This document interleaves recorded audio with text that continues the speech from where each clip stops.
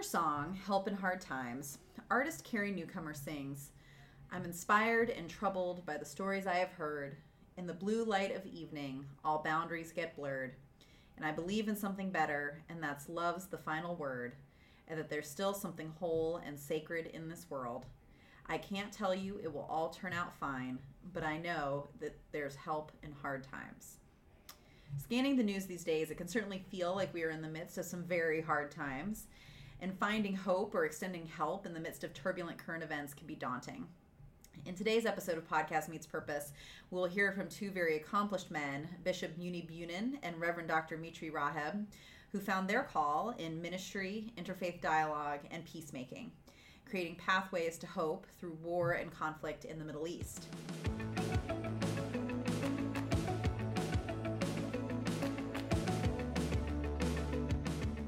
But before we jump into those conversations, I wanted to get my co-host Allie in here. Hi, Allie. Hi, Thais. Because I'd like to talk about calling. In the case of today's featured interviewees, their calling was a call by God to ministry. And far too often, this is the only way that people have understood the term calling, as explicitly Christian and connected to pastoral work. That doesn't have to be and shouldn't be the case. So this is a conversation we've been having quite a bit, especially over the summer. And it started out with having a little Institute reading day where we were going through this book called Calling in Today's World, which talks about the ideas of calling and vocation and related themes to those concepts within multiple faith perspectives, and even considering from a secular perspective to think about how we experience calling, what are the stories that kind of inform those perspectives from different faith traditions. Which is really good because I think that being at a Lutheran institution, it's really easy to kind of fall back on the Luther of it all and the fact that there's a lot of really good things both within the Lutheran tradition specifically and Christianity more broadly that gets at calling. And this book was really helpful, I think, for us as a team of thinking about the ways that we wanted to expand this term to incorporate more students from different corners of the campus and how they thought about their own story and how topics of calling and vocation and meaning kind of fit into whatever tradition they're coming from.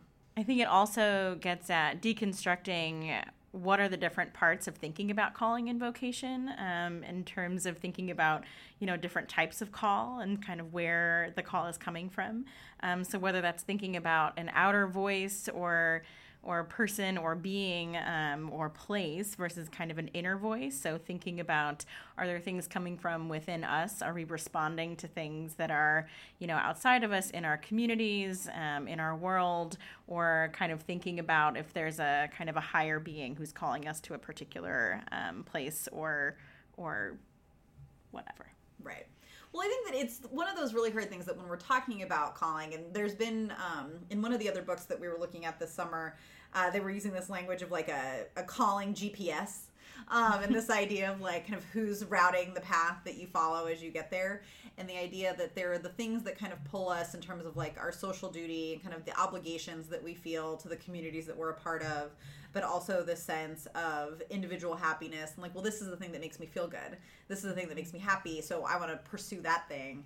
And that one of the really important parts, I think, of a student's experience in higher education, and I think there are other formative experiences that do this as well, but I think we're in a college context, is the idea that it's a good liberal arts education and foundation that helps you kind of find the intersection between those two things of what your obligation is to others, in addition to kind of what are the things that help you feel most kind of fully alive and realized and purposeful, connecting like your skills and the things, but with this kind of broader sense that we do owe something to the communities that we're a part of. Right. And I feel like anytime we're talking about vocation, we talk about it being more complicated than people usually think, so that there's always nuance. But that I think sometimes the oversimplified versions of vocation and calling can be finding the thing that makes you happy, like that phrase of like, if you do something you love, you'll never work a day in your life, which is garbage, of course. So I think being able to balance, of course, paying attention to things that fulfill you, that are using your gifts and applying those to things that you're passionate about, but also recognizing that there are kind of larger things that we're responding to that are maybe more complicated, that are difficult callings, or thinking about responding to a larger, crisis or social issues or things that are really difficult to grapple with that aren't always kind of the warm, fuzzy, this is my calling sort of thing. Right. Well, I think it's this idea that responding to whether it's like a crisis situation, like a crisis in the world, or like a crisis in our country or in your city, that like that's going to lead to this very kind of like important work because I want to be part of fixing this problem or addressing this need. And the idea that call doesn't necessarily have to be rooted in kind of crisis with a capital C, but there are things where when you talk with students who, because of things that they experienced in their family growing up, they're much more attuned to kind of less capitalized crises, smaller things. They are tender to different kinds of issues because of their experience, and that's just as much kind of a call as it is like, I think the things that we might name is like, oh, well, I'm interested in, or, oh yeah, like I like reading about, or I always am interested in like this type of work because, and that all of those different ways of getting to it are just different expressions of feeling called into a specific way of being, way of thinking, type of need that really feels especially connected to your experience or to the things that you want to be doing. And I think that it's especially important knowing that not every student is in a position to kind of, again, embrace capital C call to a capital C crisis situation, but that, we have a lot of people who have either a lot of student debt or they have family obligations, and so they can't necessarily drop everything and go work for a nonprofit or go give a year of service where they're making almost no money. They have responsibilities, and the idea that call is something that can be expressed not just in a certain kind of professional work in an office, but that it's also the work in our communities and it's the work in our families and our relationships, and that call can actually be expressed in a lot of different kinds of work. And so I think this language of wanting to expand how we think about calling is really important, and something that, again, like we're really emphasizing much more at the Institute, I think, in the last few months, as I think we've been in more regular conversation about this. Absolutely. And I think in thinking about kind of nuance and all these different areas of your life where these things play out, that, we've talked before about this plenty of times, but that it isn't about finding that, intersecting point of where all these things meet and you find it in your set. That calling is really something that unfolds slowly and then kind of evolving in different directions at different times, or can change course. So being kind of paying attention to how those things kind of evolve in your life, and being willing to think about it a little bit more broadly in terms of different, responsibilities and obligations, and, where, what we owe to our communities and things like that. Right. So that is basically kind of teeing up the fact that the special guests that we're highlighting today represent one way of thinking about calling. And we hope that as you hear their stories, you don't see it as a blueprint for meaningful work, but rather as an inspiration for your own unfolding path and wisdom for the ways that we're all called to offer help and hope in hard times. So with that, let's get into the interviews. Bishop Emeritus Munib Younan was educated in Palestine and Finland and has been active in numerous faith organizations since his ordination in 1976, including the Middle East Council of Churches, the Lutheran World Federation, and the Fellowship of the Middle East Evangelical Churches. The bishop was the first to translate the Augsburg Confession, a key document of the Lutheran Church, into Arabic. He's an active member of various ecumenical and interfaith dialogue initiatives in Jerusalem that he helped found. He's the former president of the Lutheran World Federation, a global communion of Christian churches with 145 member churches in 79 countries, representing more than 70 million Christians. He is past president of the Fellowship of the Middle East Evangelical Churches and provides leadership for the ecumenical patriarchs and heads of local Christian churches in Jerusalem, as well as for the Council of Religious Institutions in the Holy Land, comprised of leaders of Jerusalem's Jewish, Muslim, and Christian communities. His term as acting bishop of the Evangelical Lutheran Church of Jordan and the Holy Land was from December 1998 to January 2018. He's the author of Witnessing for Peace in Jerusalem and the World, Our Shared Witness, A Voice for Justice and Reconciliation, and the Augsburg Confession in Arabic. Bishop Younan also has written numerous articles, lectures, and presentations relating to the life of a Palestinian Lutheran in the Middle East. In the spring of 2018, we were lucky enough to host Bishop Bunim as the Palm Sunday speaker at Valparaiso University's Chapel of the Resurrection. During his stay, we found time for a conversation to discuss his call to ministry, reconciliation, and peacemaking. So, we talk a lot about discernment and vocation and call, and helping students try to figure out what they're supposed to do out in the world. And I'd love it if we could start by you talking a little bit about your experience of being called to ministry and serving in the Middle East, and kind of what your discernment process was and how you found yourself kind of in your current situation. Thank you very much, I think, for the talk. And first of all, when you are discerning what is your future, you must also find out what is your call and how God calls you. I felt that Christ calls me for ministry when I was 11 years old, and people, of course, did not believe me. And even some relatives were laughing that it's 11, how can you discern it and how can you take it? But for me, when God calls, God equips and qualifies, and that's very important. And I have found that God has opened doors which I never dreamt of, for me to be his loyal servant, because I committed myself for this call. And so, I mean, when you get a call, you must be like Samuel, say, yes, Lord, I hear you, and go forward, because God will open the way. So, I mean, for example, I studied in Finland theology. I was immediately ordained, and I served in various capacities in my church. I never dreamt to be a bishop, and my call was never to become a bishop. My call was only to preach the gospel of love in this world. I had to accept that God calls me to become a bishop. And I was many times wondering, how does he want me, what to do in the bishopry? And of course, I understood that one of the calls also in the bishopry is to embrace the people with love, which is needed, and to work for peace, justice, and reconciliation, and interfaith dialogue. So the ways were open. And then, of course, I got another call by becoming a president of LWF. I never dreamt of it, and I was afraid. But when I saw that I got 95% of the votes in the assembly in Stuttgart, then I understood it's God's call. It's not it's an honor to serve God. It's not, it's not a job, but it is a call. When you are called, you have to allow yourself to grow in the call where you are having. And one of the legacy now which I leave, I don't know what legacy I could leave, but I can myself say at least that I had to reconcile, the historical reconciliation that took place between Lutherans and Catholics, the meeting, the co-hosted meeting between Pope Francis and myself, LWF.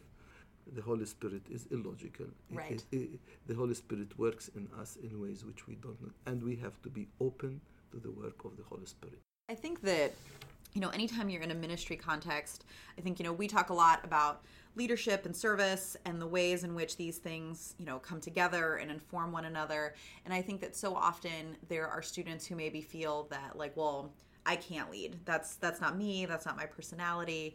And they also just have a similar kind of apprehension to kind of stepping into roles where they might have influence. And, in an earlier episode of the podcast, we talked about the way that, like, influence is a form of leadership, and that your relationships and the ways that you are interacting with people, that you are influencing people, you are making an impact. And so I'm curious that both in your work as, a pastor, but then as a bishop in these leadership roles, how do you feel like leadership and service have intersected and informed one another in the moments when you are kind of called to bring people along with you versus kind of be where they are and kind of help them in their current situation? First of all, just to be short, you have to know what skills God gave you. And you have to find them yourself. Nobody knows them. Sometimes maybe somebody will tell you have the skill, but you have to find your skills. That's very important. I mean, it's for me, everyone has a talent. Mm-hmm. Everyone. And this talent in itself is for the service. Mm-hmm. Secondly, leadership is never sitting on a comfortable chair. Mm-hmm. Leadership is service. You cannot influence people when you order them from up to down. You will influence people when you serve them with love, Mm-hmm. when you embrace them, even disagree with them in love. Right. And even, give your own point of view, whatever is the price, but to reflect what the grassroots want. Mm-hmm. So, I mean, today there is a crisis of leadership Mm-hmm. because maybe we are looking for names, but if leadership is service, it is much more effective because it covers what we call in Lutheran theology, vocation is also diaconia. And for me, that is the core thing. If it's diaconia, you are called to serve, Mm-hmm. not to be a boss. Mm-hmm. Yeah.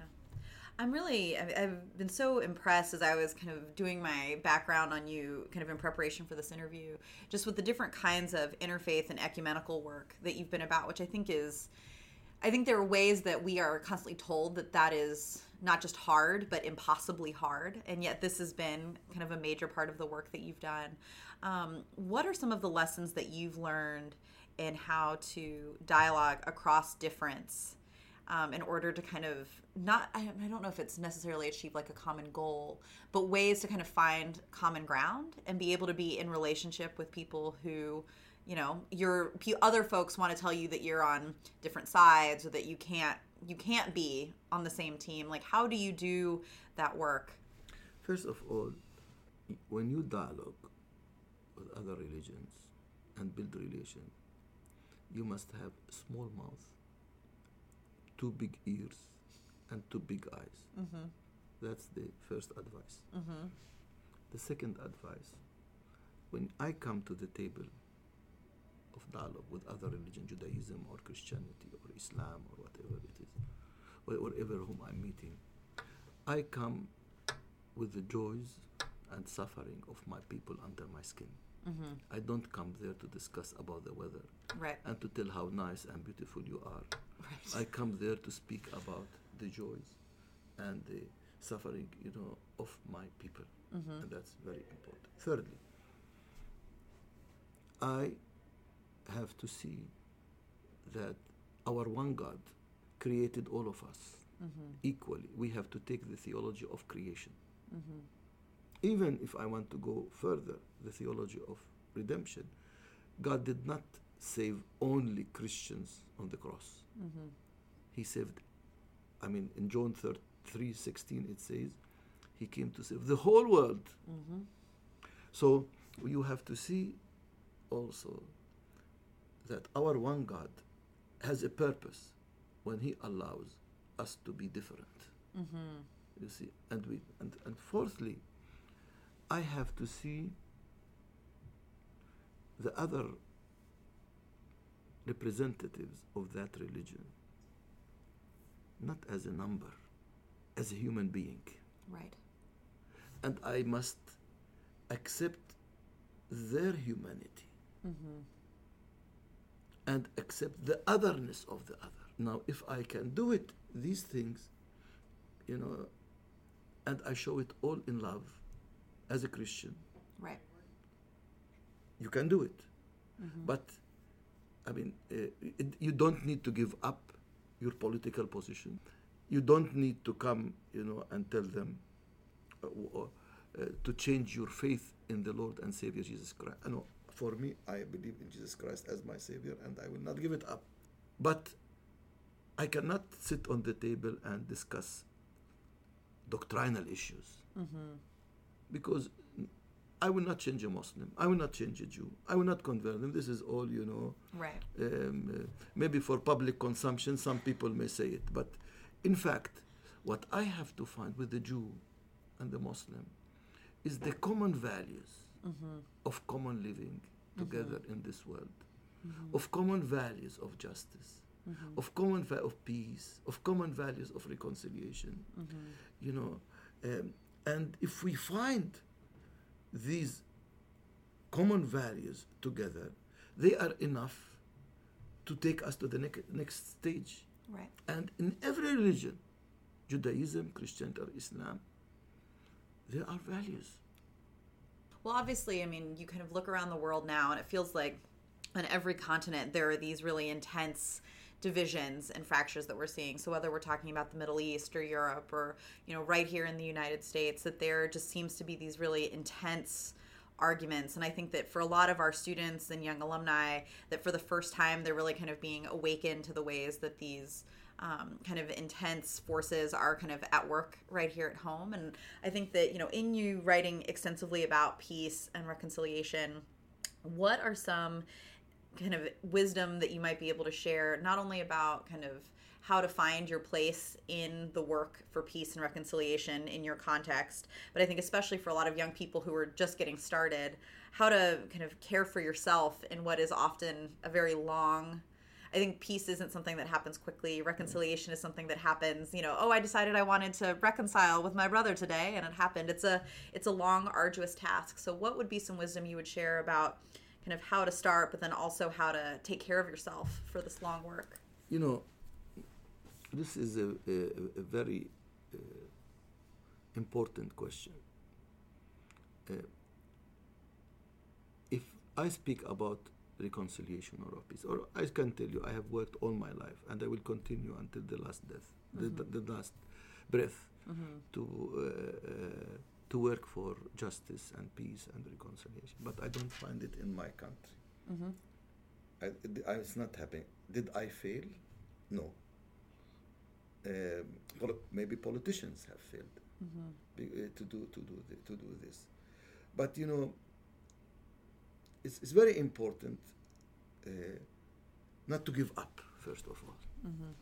If you have a mission, don't give up, and don't look to that mission if it succeeded or not.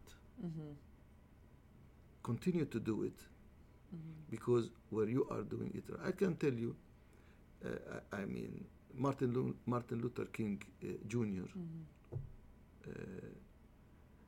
Never thought he will achieve what he has achieved today. You know,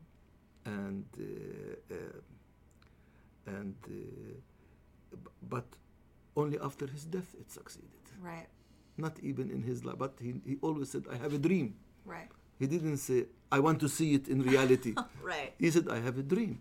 And when I met Condoleezza Rice, she told me about her struggle, you know, also as an African American. He told me, who could imagine that an African American can be a state secretary? Right. Who could imagine that? Right. I mean, 40 years ago, nobody would have imagined that. No. So commit yourself for what is right. Yeah. And don't give up. Even if you don't say, oh, I failed today. I mean, that's important, you know. That's very important thing when you are committed with a vision. I'd love to kind of end by going back to the beginning. And you talked about that when you are called to something, that you will be equipped and qualified. And I think that, you know, we are recording this with, you know, just about 2 months until students graduate.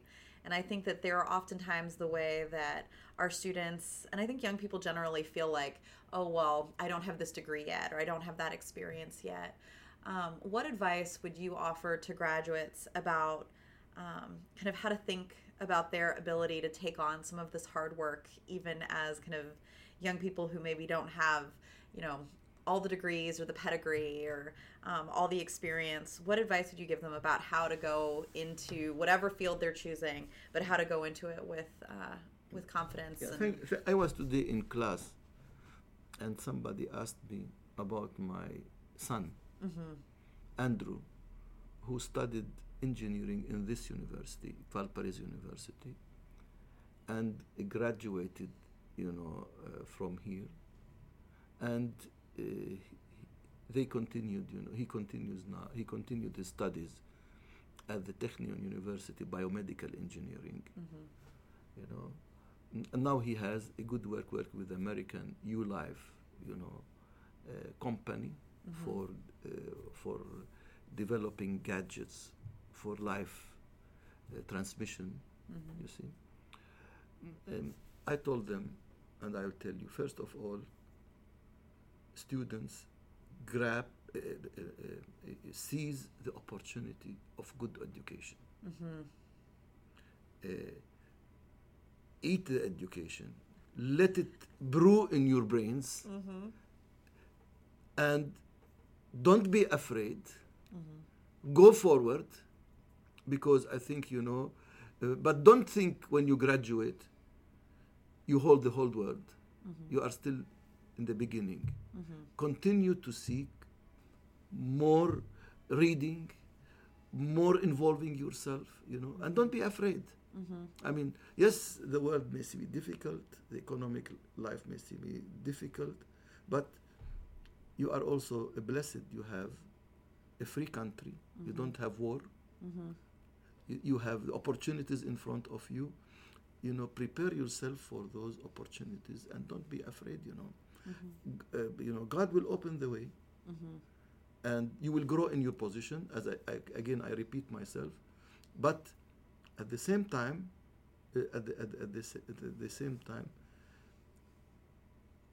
continue to say, I am called by God for this position, for this call. God help me as I go into things which I don't know, or to abstracts. And of course, God is always there to open ways and means, even through difficulties sometimes, for us to see that He leads us in our lives.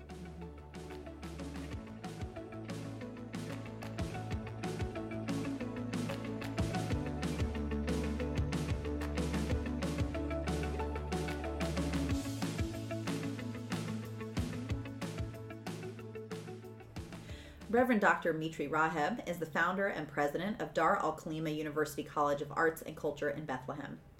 The most widely published Palestinian theologian to date, Dr. Raheb is the author of 16 books, including I Am a Palestinian Christian, Bethlehem Besieged, Faith in the Face of Empire, The Bible Through Palestinian Eyes.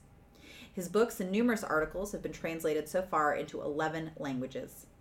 A social entrepreneur, Reverend Raheb has founded several NGOs, including Dar Anadwa Culture and Conference Center, Dar al-Khelima University College of Arts and Culture, as well as several other civic initiatives on national, regional, and international levels. In 2015, Dr. Raheb received the Olaf Palm Prize for his courageous and indefatigable fight against occupation and violence, and for a future Middle East characterized by peaceful coexistence and equality for all. In 2012, the German Media Prize was awarded to Dr. Raheb for his tireless work in creating room for hope for his people who are living under Israeli occupation through founding and building institutions of excellence in education, culture, and health. For his distinguished service to church and society, Dr. Raheb received the prestigious Wittenberg Award from the Luther Center in D.C. He also received, for his outstanding contribution to Christian education through research and publication, an honorary doctorate from Concordia University in Chicago, and for his interfaith work toward peacemaking in Israel and Palestine, the International Mohammed Nafi Tishlebi Peace Award of the Central Islam Archive in Germany, and the German Peace Award of Aachen. This spring, he delivered Valparaiso University's 2018 Albert G. Hughley Lecture, and we were fortunate enough to have some time to hear about how he came to this vitally important work. All right. So where I'd like to start is kind of how you started in thinking about all the different aspects of your work, that between, founding this university, the different kind of social entrepreneurial ventures that you've taken on, so between education and activism, and then obviously, there is this theological grounding and there's the ministry part of what you do. How did you experience being called into those different things? Which came first, and how do you see them all intersecting? Yeah, actually, first of all, I felt a call for ministry during my last year at high school. Mm-hmm. I got a scholarship, went to study theology in Germany. I spent there 7 years. and came back to Bethlehem Mm-hmm.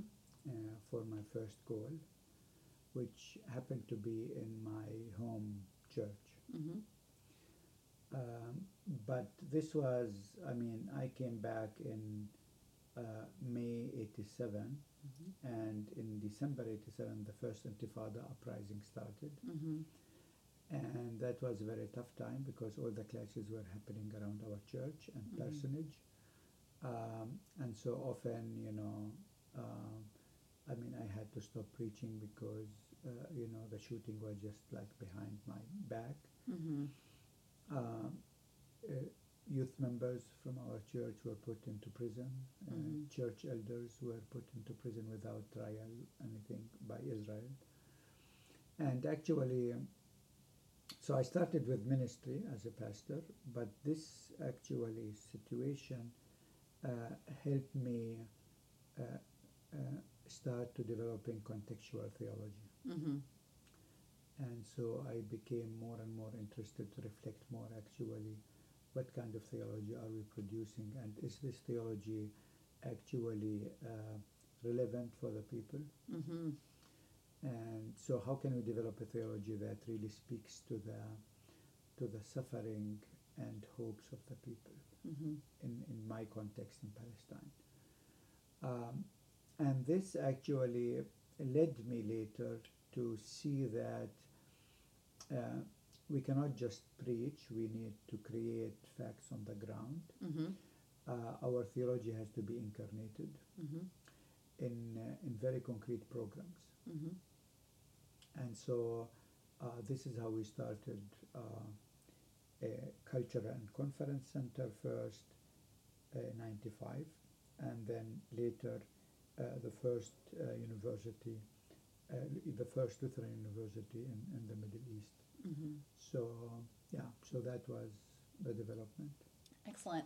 And I think that this idea of thinking about theology in context is really important. I think that that's a really interesting way to think about our education, kind of no matter what you do, that there are the things that you go to university that you learn, and it's important, and you're being formed, and you're kind of dealing with all of these big ideas, and then all of a sudden you're actually in a place, and you're in a place having to do that work. Right. And so what does that look like?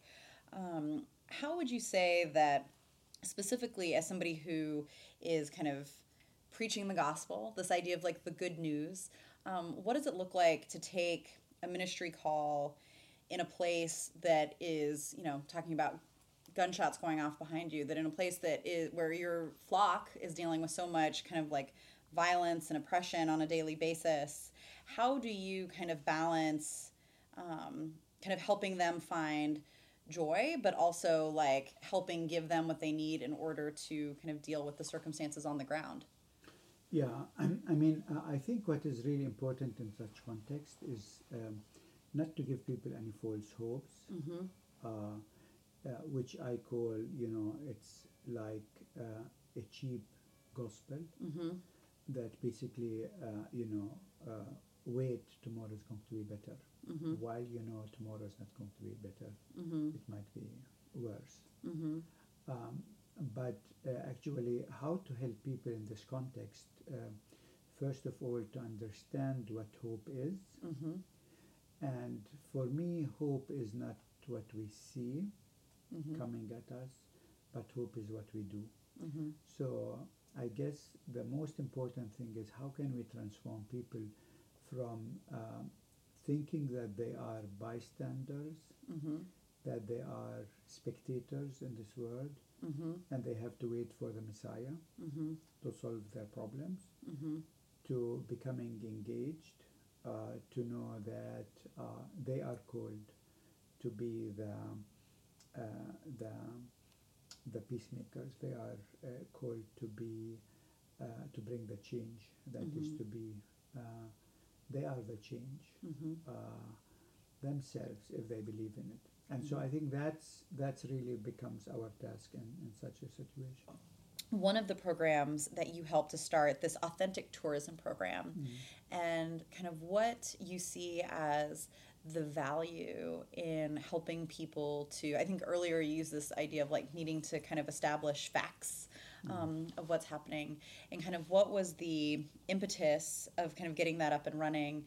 How can we change the whole pattern of tourism from running from where Jesus walked to meeting the living stones, hearing genuine stories, getting to know the hopes and fears of all the years of the people. And so this was the idea behind the Authentic Tourism Program. It was very successful because we were able actually to change the pattern of tourism. And we started that program back in '92. That was the first program we started. And today there are maybe 10 other organizations who have copied this program are doing it, which shows how successful it was. And we keep, developing things. So our next program will be to develop culinary tourism,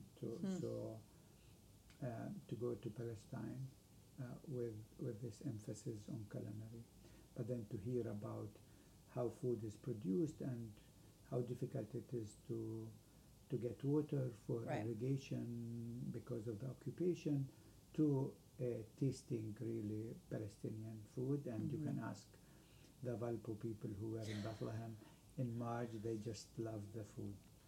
We're in this we're sitting here right now, it's the end of April, and we have students who are getting ready to go out into the real world. It's kind of crazy. We've had people in and out of our door the last couple of weeks applying for jobs, asking questions, and it's a really intense time because I think that students today are in this strange space of having a lot of people telling them that they need to have it all figured out. And I think there's a certain amount of fear that if they don't have it figured out now, that somehow they're not going to get where they're supposed to be. What advice would you give to these graduates who are kind of on the cusp of walking into, the great unknown? Some might have jobs lined up, some don't, but across the board, what are some of the things that you would want today's graduates to be attuned to as they step out into the world? Yeah, first of all, I think congratulations to everyone who will be graduating this year. This is exciting time. It's definitely one step further in their life. I think it's good to celebrate that, to be proud about it. But I guess the most important thing today, and I will say this afternoon in my lecture, I think we are in a world today which the degree is not the most important thing anymore. It is important, but unless you keep at it, unless you keep learning, unless you keep developing your skills all the time, because we are living in an age where everything is changing so fast, and so you might lose actually momentum if you miss that opportunity.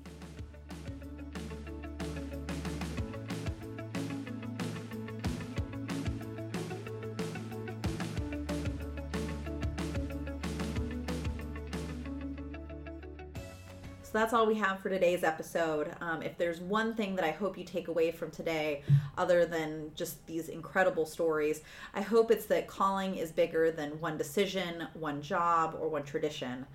So thank you for listening to Podcast Meets Purpose, brought to you by the Institute for Leadership and Service at Valparaiso University. We hope you check out past episodes and stay tuned for all the great conversations to come this semester. We'd like to recognize the outstanding work of our producer, Felicia Scandon. Our intro theme is by Hook Sounds Music. You can stay connected to the Institute by liking us on Facebook, following us on Instagram, or subscribing to our YouTube channel. Thanks.